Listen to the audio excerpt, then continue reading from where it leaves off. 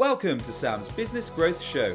I'm Sam Dunning, a digital marketing, sales and business growth evangelist. Tune in and subscribe today as I'll be interviewing business leaders, experts and entrepreneurs from around the globe. You'll be learning their story, how digital marketing has helped them along the way, and exclusive tips and insights to help you skyrocket your own business. And welcome back to Sam's Business Growth Show. I'm humbled and excited to be joined by Mary Kelly today. Mary Kelly is the CEO and founder of Productive Leaders. She spent 25 years on active duty in the US Navy as an intelligence and logistics officer, mainly in Asia. She retired as a commander and has a PhD in economics and is often found in the dogs and wine. Productive Leaders, they talk about why leadership matters, now more than ever. How to align people with your vision, mission, and goals.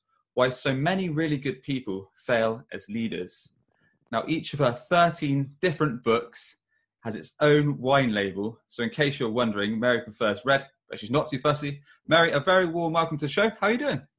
Sam, I'm so excited to be with your people here today, and I'm hoping to provide them with some very actionable takeaways on what they can do to increase their sales, their marketing, and overall improve the profitability of their business.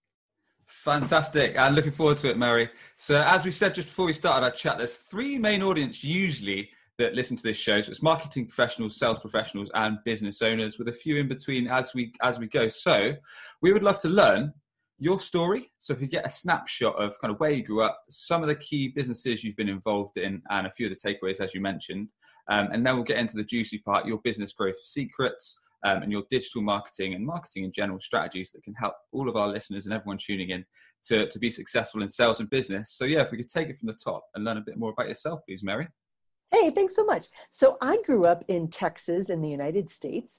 I have an older brother, a younger sister, and a younger brother, and all four of us joined the U.S. military. When I was 7 years old, my dad had a business, and I would go to trade shows with him. So at 7 years old, I learned how to sell at trade shows. At 10, I know, right? My parents would leave, I had little pigtails and little freckles and all that. My parents would actually leave me alone at the expo booth, which, of course you couldn't do now because that would be horrible. And I would write orders, and I just thought that was totally normal. And I really liked it. So I loved the business of business. I was very fortunate. I was one of the very first women to go to the U.S. Naval Academy back in the 80s when that was just kind of a thing. And I didn't realize that was a big deal at all. Then I became an intelligence officer in the U.S. Navy, and I went to Asia. So I spent the next 17 years of my life in Asia doing intelligence and logistics. And I ran military bases in terms of intelligence as well as shipyards. And I was the chief of police at one time. I was an HR director. I know, right? Any job. See, I realized that for some of my international audiences, they think Americans love guns. I grew up in Texas. We're kind of issued a gun when we're born. I say that as a joke, but a lot of people believe that. And I was a chief of police, and that did involve, our normal policing things.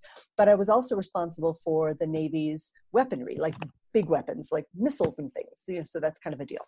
But I got to run bases, and that's where, including shipyards, and that's where I got to be involved with not only people the shipyard I worked on, we had about 32 different countries and languages represented in terms of employees. So I've been fortunate to lead diverse teams in a variety of different countries. And when we do military exercises, it's easy to work with somebody who speaks the same language as you and you kind of have a shared culture. That's very easy.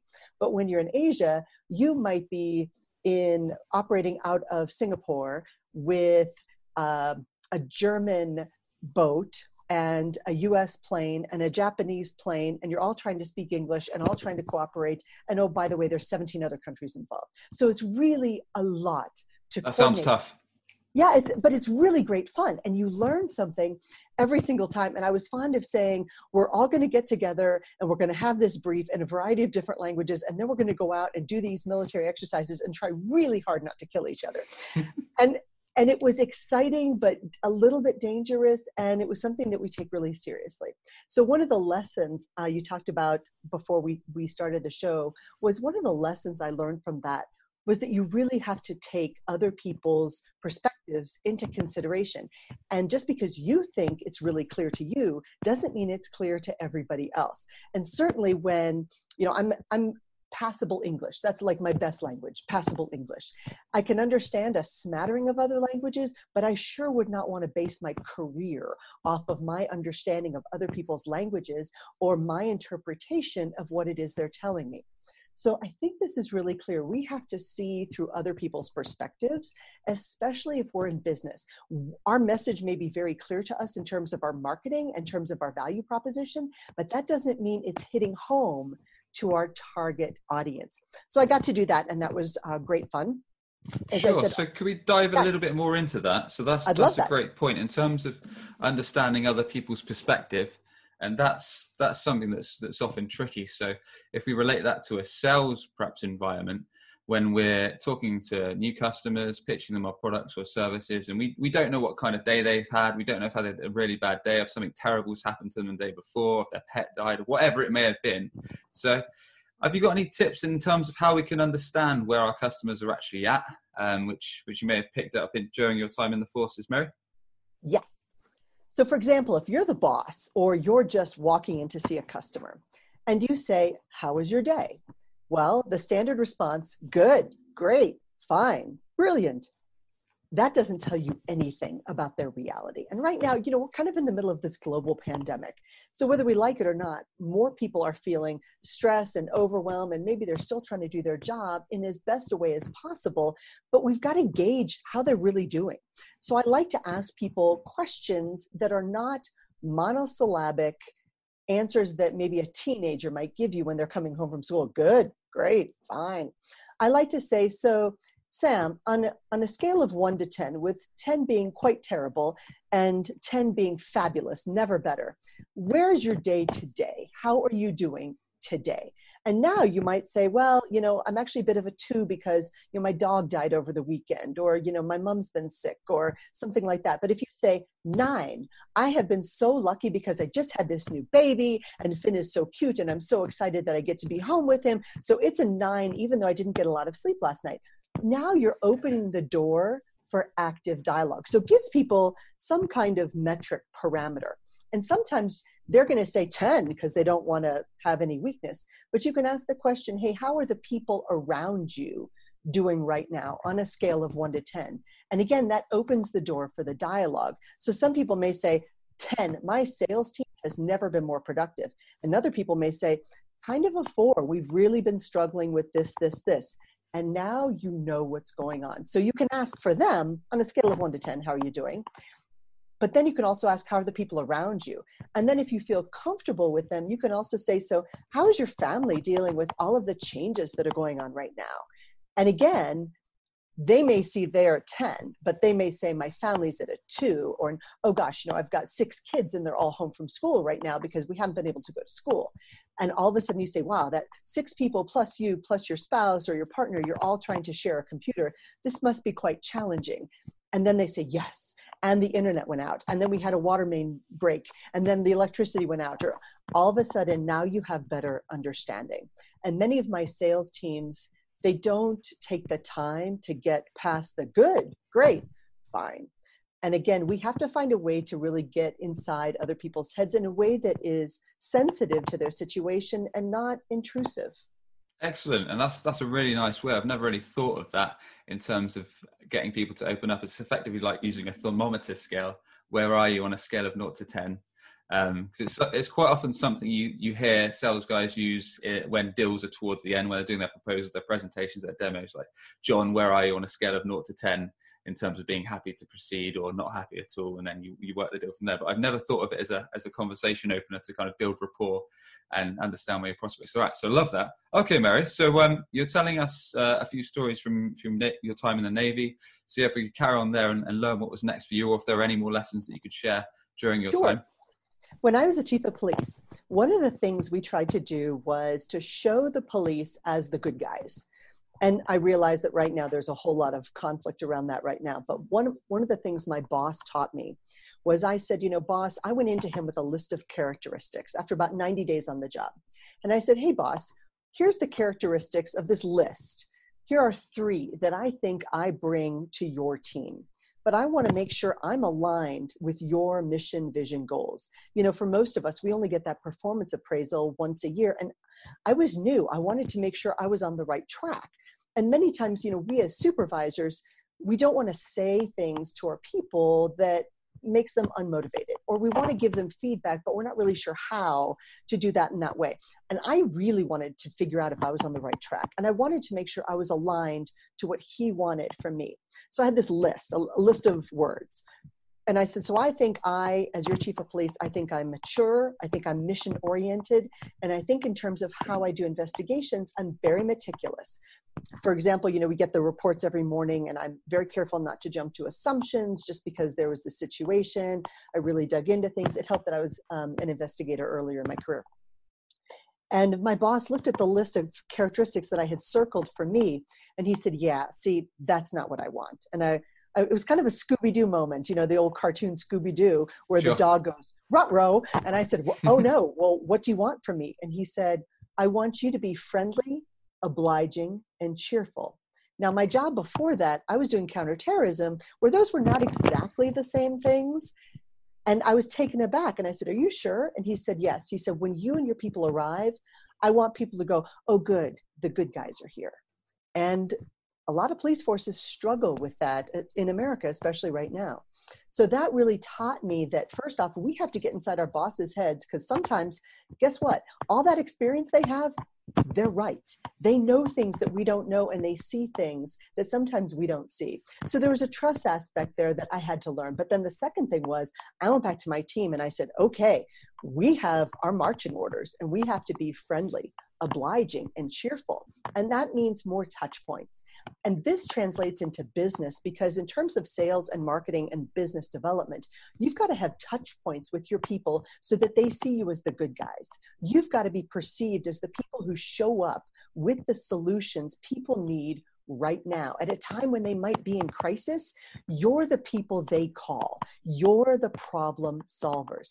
And so that's kind of how I translated that lesson into my business world. So what I do right now as a tactic is every single month, I have a list of people I contact every single month just to remind them, hey, I'm one of the good guys and I'm here to help. And I'm not trying to sell you, but you have to remember I'm a resource for you, and I maybe have a resource that can help you solve these problems. So I have January, February, March, April, everything that I've done for my top people and the touch points I've provided to them. We are the good guys. Like that. So essentially it's keeping in touch with your existing customers was the lesson taken there. So in terms of, it's a tricky one. It's something we covered on this podcast a little bit, Mary. In terms of keeping in touch with your customers, it's something I'm guilty of from time to time, not keeping in touch. So when we're doing digital marketing strategies for clients, I'll speak to them at the end of each month, send through their report, but perhaps not engaging with them as much as I should do in between. Because things get busy, other stuff's going on, whatever it may be that gets us distracted. Now, is there any way we can keep in touch with our existing clients or prospects and not bug them? So actually give them values, give them something that's going to be of use or it's going to excite them or interest them. Right. I totally agree, because a lot of times in sales, we don't want to bother them because we feel as though we're trying to sell every time we have that conversation. And one of the reasons I think my business has done well is because I don't view myself necessarily as a good salesperson. Like, I have a lot to learn. I read all the sales books because I don't think I'm particularly good at sales. But one of the things we've been able to do fairly successfully is just provide value on a monthly basis. So I block out a day about the first week of every month, and I block out those 30 or 50 people, and I either write them a handwritten card. I have terrible handwriting, so they know it doesn't come from a computer. I know, who would think that would now be a good thing, right? And then in February, I sent them a copy of I have a 5-minute series book. And so I sent that to everybody in February, just saying, hey, I hope you like the new book. It's also on Amazon if you need more copies, but you can also just call me. I hope you're having a great day. So again, just value add. In March, I sent them an article about their business. So I use some business intelligence search engines. I use Sam Richter's, for example, and I went in and I found, of my 50 people I keep in contact with on a regular basis, I went in and found something about their industry or their business online. And then I just took that URL and said, Dear Sam, hey, I thought this was really great that I saw your business highlighted in Forbes magazine. Congratulations. Or Dear Sam, so excited that your podcast was named one of the top business growth podcasts to be listened to for 2020. Congratulations. And it was the URL. Well, all of a sudden, some of them didn't even know their businesses had been profiled that way. And because I have the Intel engine, I was able to provide that value. And in other cases, they were like, oh, well, thanks. That's so nice of you. How are things going for you? Me. How's everything going for you? Well, we did this and we laid some people off. Me. Oh gosh, is there something I can help with? I can maybe provide this, or here's a form, or here's this. It opens the dialogue because again, it's got to be all about them. And then in April, because things were a little bit rough with this global pandemic, I have a gal here in the United States and she makes these cookies. And you would think cookies, it's kind of dumb, but I put their face on the cookie, like their face. So anytime That's you brilliant. get a cookie, it's really good. And all of a sudden you get this cookie with your face on it and maybe your podcast logo. And people are like, this is the coolest thing ever. Here's the big thing. They never eat the cookie. They take the cookie, they show it to their friends, they put it in their freezer. See if it had my name on it or my face on it, they'd bite the head off. Who cares? It's a cookie, but it's got their face on it. So they bring it home, they show their spouse, they get excited about it, and it's got to be all about them. And again, that's one of the things that we have to do is get out of our own head and get into our contact's head. One of the other things I love to do is I love to find someone else's book or manual or something else, and I will send that to them. So I'll send an email. Dear Sam, hey, be watching your Amazon account for a new book on sales from my friend Mark Hunter. He just wrote this book called A Mind for Sales, and I think it's brilliant, and I think you might enjoy it. And they're like, oh, a present. And it's not my stuff. So if I send them my stuff, it's still, even though I think it's pretty good, most of it, I've written a bunch of books, some are probably good. But if I send them somebody else's, it means that I'm really caring about them. So Got little it. things like that. Mm-hmm. Love it. Those are some things I've absolutely never thought of before. Some really nice, unique ways to connect with your customers. And it sounds like delighting them, really. So like you said, the cookies, the sending them useful pieces of content, congratulating them if they've had a win, be it in business, be it they've got a podcast, a video, postcards. So a mix of offline, online, and physical gifts to keep your customers delighted and really happy with what you're doing. And like you say, open up conversations. Really love it. Cool. Okay. So yeah, pressing on, Mary, was there much more in terms of your Navy career until you decided to take the leap and start your own business? Well, I was a professor back teaching at the Naval Academy, and my boss, who is the admiral, everybody always wants the admiral to come and talk to groups. Well, my admiral at the time wasn't really a people person. Best thing ever for me, because anytime somebody needed a speaker for a group, they would call me instead of the admiral. So that worked out quite well for me. And at one of those events, somebody said, we'd really like you to come talk to our group next year. But at the time I was still in uniform, I'm still in the Navy. I said, well, I'll be a civilian then. And they said, oh, good, then we'll pay you. And I went, you'll pay me? Well, this is a good idea. So I thought, well, okay. So I just swapped that uniform for this uniform. It's kind of this, in some ways it's the same thing. I wore a black jacket and a white shirt, and that's still kind of my standard thing. Sometimes I spice it up with pink. And I was able to then get a broader reach of audience because I was perceived as being a public figure without an agenda. And that built up a level of trust. And that's one of the things that I got to talk to people about was we oftentimes see people get promoted into positions and all of a sudden they're not successful. Well, why are they not successful? Well, partly is because they inadvertently sabotage their own success by breaking trust with the people they're leading. And people do it by mostly miscommunicating. And that was one of the key things I learned. Again, when you're trying to deal with people from 32 different countries, communication is key. And again, in the military, we can't miscommunicate because it could cost lives. It's very dangerous. In business, if you don't get the order right, maybe your latte is vanilla instead of chai, or maybe, you got the wrong window coverings or something like that. Well, in the military, the stakes are a little bit higher. And I'm not saying that business is not important. It is. But our mistakes are simply more costly. And many times I found people in business tend to gloss over some mistakes when those mistakes are actually great ways to look at how you can improve your process so that you're improving what it is people need from you. And in terms of leadership really matters. we have to make sure that we keep that trust that people give us. Trust is implied and assumed until you break it, unless you're in a tough situation where maybe somebody's been fired. And then a lot of times leaders, they break that trust because they're not communicating as much as their people need. And what people need to understand, especially right now, that in times of crisis, uncertainty, challenge, and change, people need more communication. Excellent. Well, that's definitely something that rings true. And I think a lot of us been guilty, again, myself, of in terms of communication side of things, when something can be explained very, very quickly over a phone call, we're guilty of, we've got a stack of emails, we've got a stack of tasks for the day, and we think, oh, we'll just send this email, we'll just get this done, when in fact it would have been a lot clearer to explain something maybe with a customer about a project that you're working on over the phone rather than sending an email. And it could be that there's 10, 20 emails back and forth when you could have just hammered it out in one 10-minute phone call. So that's something that rings true. In terms of, you mentioned building confidence as well, Mary. Have you got any tips or hacks in terms of being able to build confidence with people that you're looking to do business with? Yes. Allow for mistakes. Confidence happens by doing. One of the things in the military they teach us is, if we expect you to jump off that tower, you don't build the confidence to do that by going, good job, Sam, good job, and cheering for somebody. That doesn't give you confidence. What gives you confidence is climbing up to that tower and making the jump. And all of a sudden, once you realize, oh, I can do it, now you know you can do it. It's like running a marathon. A lot of people don't run marathons because they think, well, why? I mean, it is quite silly. But the second part of it is, well, I can't do it. Well, how do you know? You've never tried. So in business, we try to encourage people in my company to try.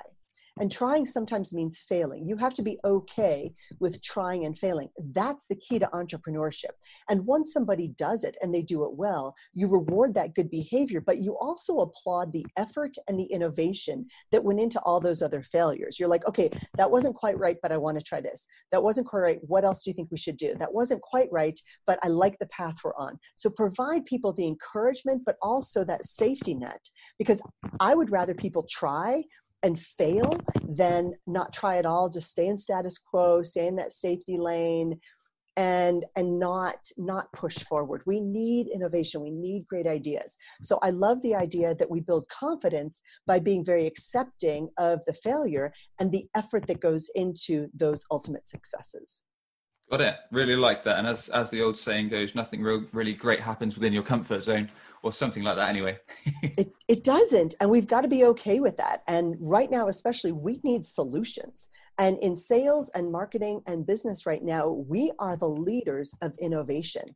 And playing it safe is not going to get us anywhere. We've got to be innovating. We've got to be creative. We've got to be looking past the cracks of what was okay before. You know, here in the United States, we've had 10 years of great economic development.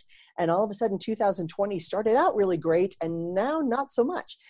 There's a big spotlight on the cracks of our business. And if we just say, oh, but good enough was good enough for 10 years, all of a sudden we're going to be out of business in a year or two. We've got to be constantly innovating, constantly pushing the envelope, and constantly trying. And that means some failure.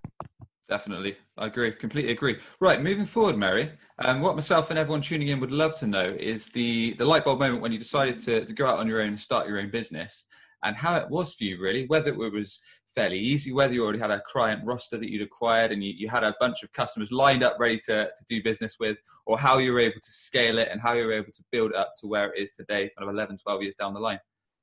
So I love the fact that I was so dumb about starting a business. So I had certain military skill sets. So I had focus, I had discipline.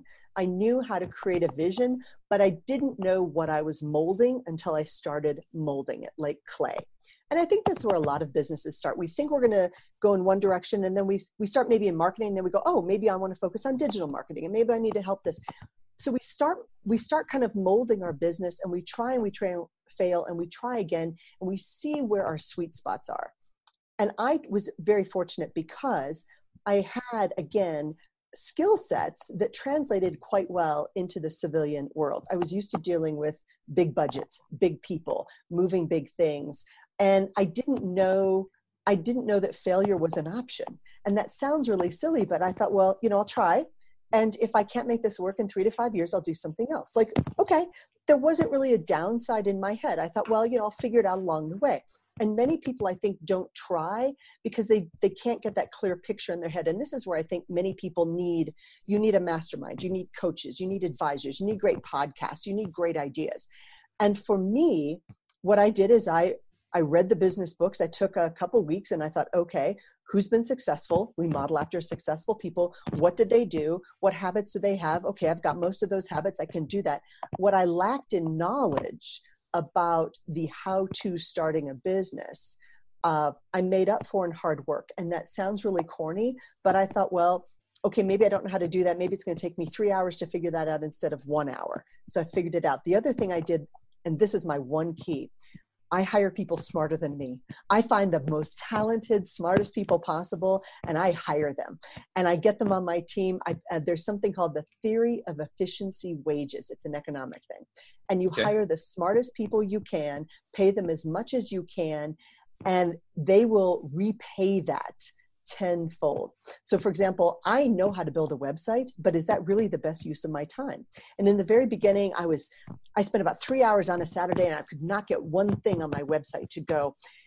And just out of frustration, I sent the link to my assistant, who is very technologically savvy. And I said, by any chance, no hurry on this, but if you could look at this and tell me what I'm missing. Not even 3 minutes later. And it was a Saturday. She sends it back and says, oh, Mary, do you mean like this? And I'm like, oh, that's why I hire smart people. And it was such a kick in the head because I knew to delegate, but I realized at that moment I wasn't delegating enough. So hire smart people, hire people better than you in the areas where you're deficient so that you can focus on the things you're great at doing. Completely agree. I had a similar case with the podcast, actually. I knew that my time was going to get sucked up just before we recently had a baby. So, because I was spending a lot of time, it was actually eating into my business time, my selling time, my time with existing customers. And as we're trying to grow it, we're trying to put out 3 episodes a week. I thought, look, I need some help. Luckily, I've got a friend that's very, very creative. So I was able to basically ring him up and say, look, Dan, can you help out with this? It's a few hours work a week. And at the time he needed some freelance work. So it worked out nicely. But it's so easy to just get sucked in and think, oh, I can do this myself. I can do a better job because I'm doing it personally. But what we don't realize is all the time we're wasting on it when we could be spending it on more productive things and basically making better use of our time. Cool. So that's a great lesson. And I love the hiring smart people and modeling after success, be it having a mentor, listening to podcasts, reading books, which I'm all for sure. So perhaps we could learn about how you're actually able to find customers, Mary, build up a pipeline and bring on new business. Perhaps you could share with us some of the marketing techniques, be them digital marketing or be it offline marketing, on how you're able to scale your company. So 2 things on that, and thanks for that. That first, when I started doing things, every time I did something, I would make a checklist. So I'm very process oriented but I'm not. So I say I am, but the reality is I'm not. I have to have the checklist in place because once I get a great idea, it could be gone forever. And once I do something right, I need to capture it right away so that I can replicate it later. So I do a series of what I call my 5-minute business solutions.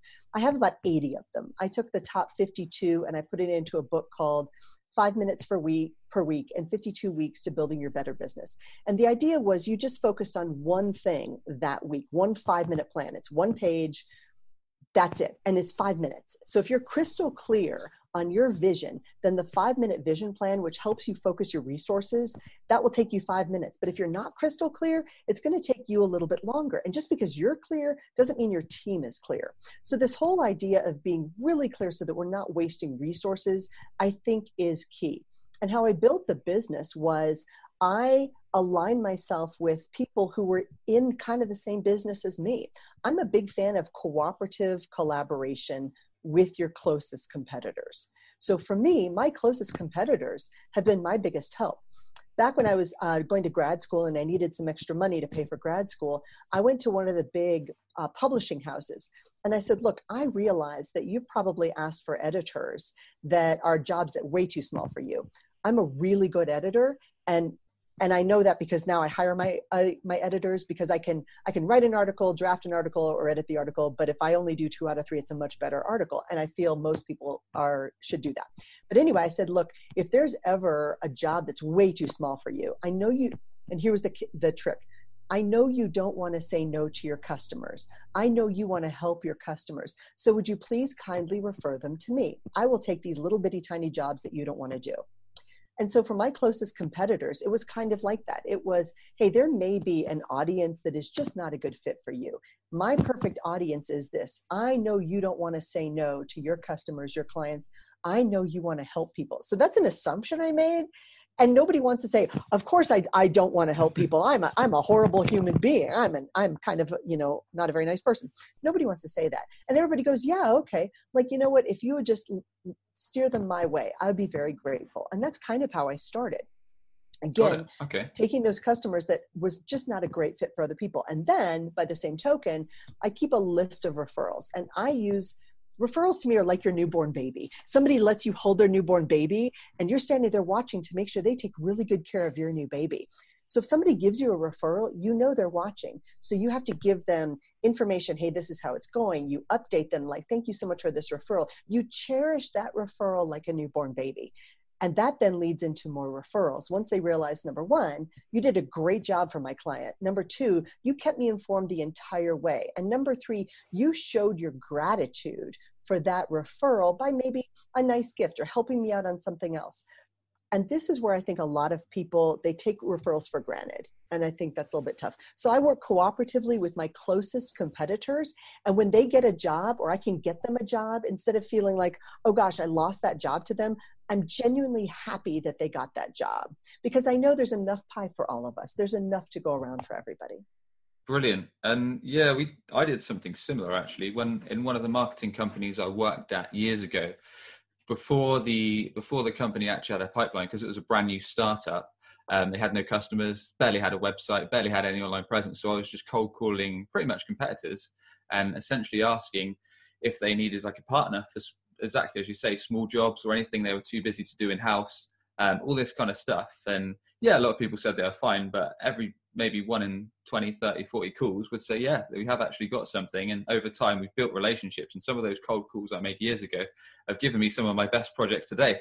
So it's really, really fitting that you should say that, because those relationships, like you say, if you nurture them, if you're grateful and you keep in touch with what's going on, it does pay off in the long run. So completely, that really, really resonates with me. I'm sure a lot of people tuning in, if they haven't yet done that, that's a great way to generate some work. I love that. I love that. And I'm a big fan of give, and then give some more. So sometimes it's what I did for some of my clients in March, April, May, when things were really tough here and same where you are. I would call them up and I say, hey, I know that we didn't have anything scheduled during this time, but I know that right now you are bleeding money. So if you'd like me to get on a call with your sales team, I'd love to do that. And I'd love to do it for free. And they're like, what? I'm like, look, we're all in this together. We're all hurting. Let's get through this. And I think I might be able to help you.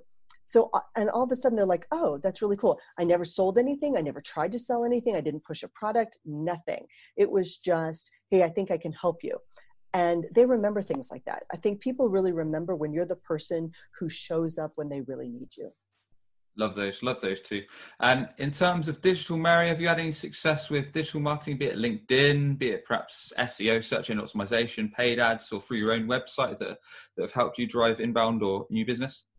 So you have to remember that when I got out of the military, because of what I did, we were not allowed to have social media accounts. So I had to start from zero, from nothing.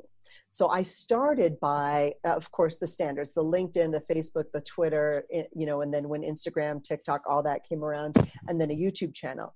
I had to start from scratch. So what I did was, if you go to my website, productiveleaders.com, there's a thing, if you've been to the site before and you didn't sign up for the newsletter, my website is smart enough to realize, okay, so you're not interested, we get that, that's fine.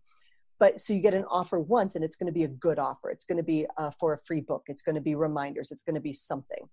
And for me, digital marketing is just a touch point. I do a newsletter every Tuesday, like clockwork, because I've got a wonderful, brilliant person who does that. I write the content. She makes it all pretty and sends it out. Left to my own devices, it would never go out. And I've used different email platforms to do that. And I'm currently right now pretty happy with what I'm doing. And I try to do a preview of the article, and then you can click to see the whole article. but there's teasers in there, and there's always one of the 5-minute plans. There's maybe a video, there's maybe a webinar, there's always value add. But here's the big thing.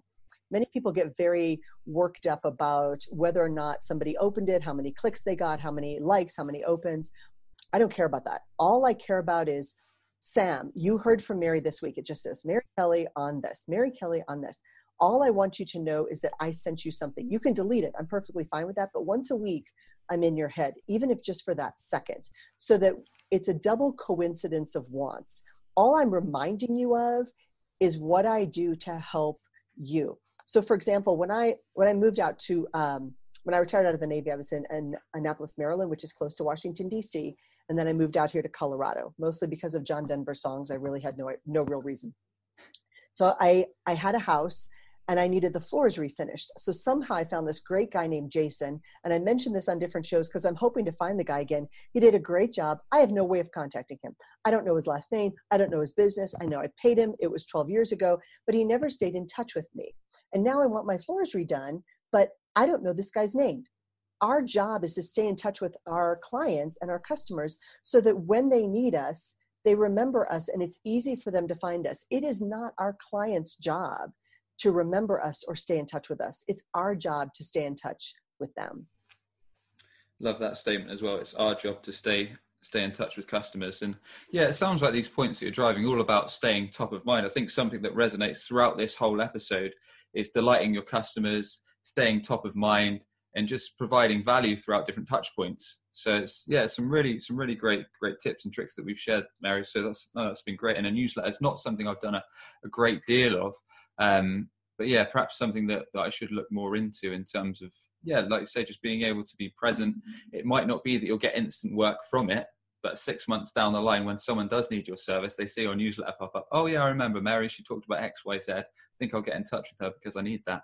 Brilliant. To wrap up on that sort of things, Mary, are there any habits that you've got, any daily habits that have helped you to be successful, or that you recommend anyone tuning in should start getting into? So I do, and it's on my website, I do a productivity sheet every single day. And on my productivity sheet, it's the date, like this was yesterday, it's Sunday, so I do them Saturdays, Sundays, holidays, it doesn't matter. So I write Sunday, the date, and then it's calls to make, it's my to-do list, it's my appointments for the day, what I'm actually going to accomplish, my follow-up, my short-term goals and accomplishments, which, by the way, I almost never fill out. So I created this because I needed multiple sheets for different projects. It's on my website. It's a free download. It's a fillable PDF. Anybody can use it. I have a daily one. I also have a weekly one. I start every week with my weekly productivity sheet. The magic on that is the time in minutes. So a lot of times we procrastinate on something because we're just like, oh, I don't want to make that call, or I don't want to do that, and we roll our own eyes at our own selves. Well, all of a sudden you look at it and go, wait a second, it's going to take you 9 minutes to do that. Just get it done. So I'm very disciplined in that, and I keep myself accountable by this. But also when I look at the jobs maybe I haven't done, then I look at it and say, well, why haven't I done that? Is it because I don't want to? I don't like doing that. And if it's one of those, am I the only one who can do it? Because if I'm the only one who can do it, I just need to put down the time in minutes it's going to take me, schedule it, and get it done. If someone else is better skilled to do that, I need to delegate that to someone else, or find someone, a contractor, somebody else to do that. And sometimes I'll put something on there and go, okay, that was a good idea at the time. It's a terrible idea. Get it off the list. Just let it go. So I stay very organized. And then if somebody calls me and says, hey, did this get done? Or I can look at something and go, hey, that got done on Tuesday of last week, because I crossed off my list on that day. So I stay very organized in terms of my tasks, but I also have a strategic plan that is up on my whiteboard that I see every single day. And those daily habits, to me, keep me very productive. I also schedule my day, and I get up early and I work late. I work 12 hours a day. It's just how I'm wired. Not everybody does that, but I do. And I schedule things and I get things done. I try to stay organized, but then I get a really good idea, and I'm just as guilty as everybody else. Oh, a new idea, something shiny, and I chase that squirrel. Well, I also need to rein myself back in, but my team also has the ability to go, okay, you're holding us up. You need to get this done. And they have the ability to task me to keep me on track too. So we all need people to help us stay on track. And I use it with my productivity stuff. and my team. And I try to stay very organized while making sure that I've got time for those new ideas, new projects, new clients, things like that. Brilliant. Job lists, something that's rung through for a lot of our guests, but what we've never heard before is putting a time associated with each job, which I really like. So then you can actually think, look, I've got to make this proposal, so that might take an hour. I've got to speak to this client, so that might take 20 minutes. I'm going to do a run at lunchtime, whatever it may be. Because I'm especially guilty of, I'll start working on a presentation or a demo, then I'll get distracted because someone will message me on LinkedIn, or someone will like a post or comment on a post, and I'll go on that and I'll start scrolling in the feed, and before you know it, 2 hours have gone and I've got no more work done than I had 2 hours back. So actually setting a time and being strict on it, and actually managing what you need to do for the day and getting rid of the terrible task is great. So I really like that. Excellent stuff. So Mary, this has been great. What we do like to ask everyone that comes on is if you could thank just one person, either dead or alive, having a positive influence on yourself and your career, who would that be and why? That is a really tough question. So I love the U.S. robber barons of the 1910s and 1920s in the United States.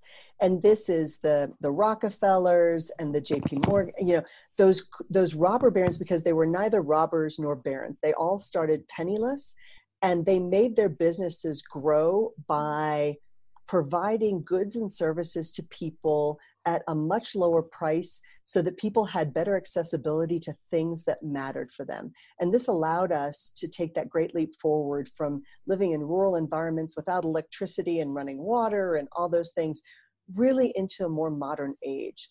And they were such great examples of thinking like giants, like thinking really big. And this is where I think many of us limit our thinking. We think about our own little business in our own little place. We get very myopic. And especially during times of scarcity, we don't think big enough. And those robber barons of the progressive era in the United States, they really thought big. It taught me a lot. Fantastic stuff. And I love the thinking big part of that. Well, this has been brilliant, Mary. You've been tuning in to Sam's Business Growth Show, where we sit down with business leaders, experts, and entrepreneurs from around the globe. We find out their story, how digital marketing has helped along the way, and exclusive tips and insights to help you skyrocket your sales and your business. Mary, but just before we wrap things up, tell us a bit more about your company and the best way people can connect with yourself and get in touch. Well, I'm usually found, as I said earlier, near wine, so any bar, and near dogs. If you've got one of those, I'm going to find you on the street. But my company is productiveleaders.com, and I'm Mary at productiveleaders.com. But for your audience, if you go to productiveleaders.com/free, my productivity sheets are there, my business plan is there, my vision plan is there, all of those things I use all the time. I put them under free, mostly so that when I'm on the road, I can find them. And so I'm willing to and happy to share them with your audience as well. Awesome stuff. Thanks very much for coming on the show. Thanks, Sam. It's been such a pleasure. Are you tired of constantly hunting for new customers? You could be missing out on regular inbound opportunities, all because your website isn't on the first page of Google. Perhaps you're already spending lots of money on advertising, but your website is failing to convert all of your hard-earned visitors into a consistent flow of new customers. If you'd like to learn more about our unusual approach that brings idle clients straight to you, connect with Sam Dunning on LinkedIn or book a free 20-minute consultation via webchoiceuk.com. That's webchoiceuk.com. Subscribe today for more digital marketing, sales, and business growth tips from the experts.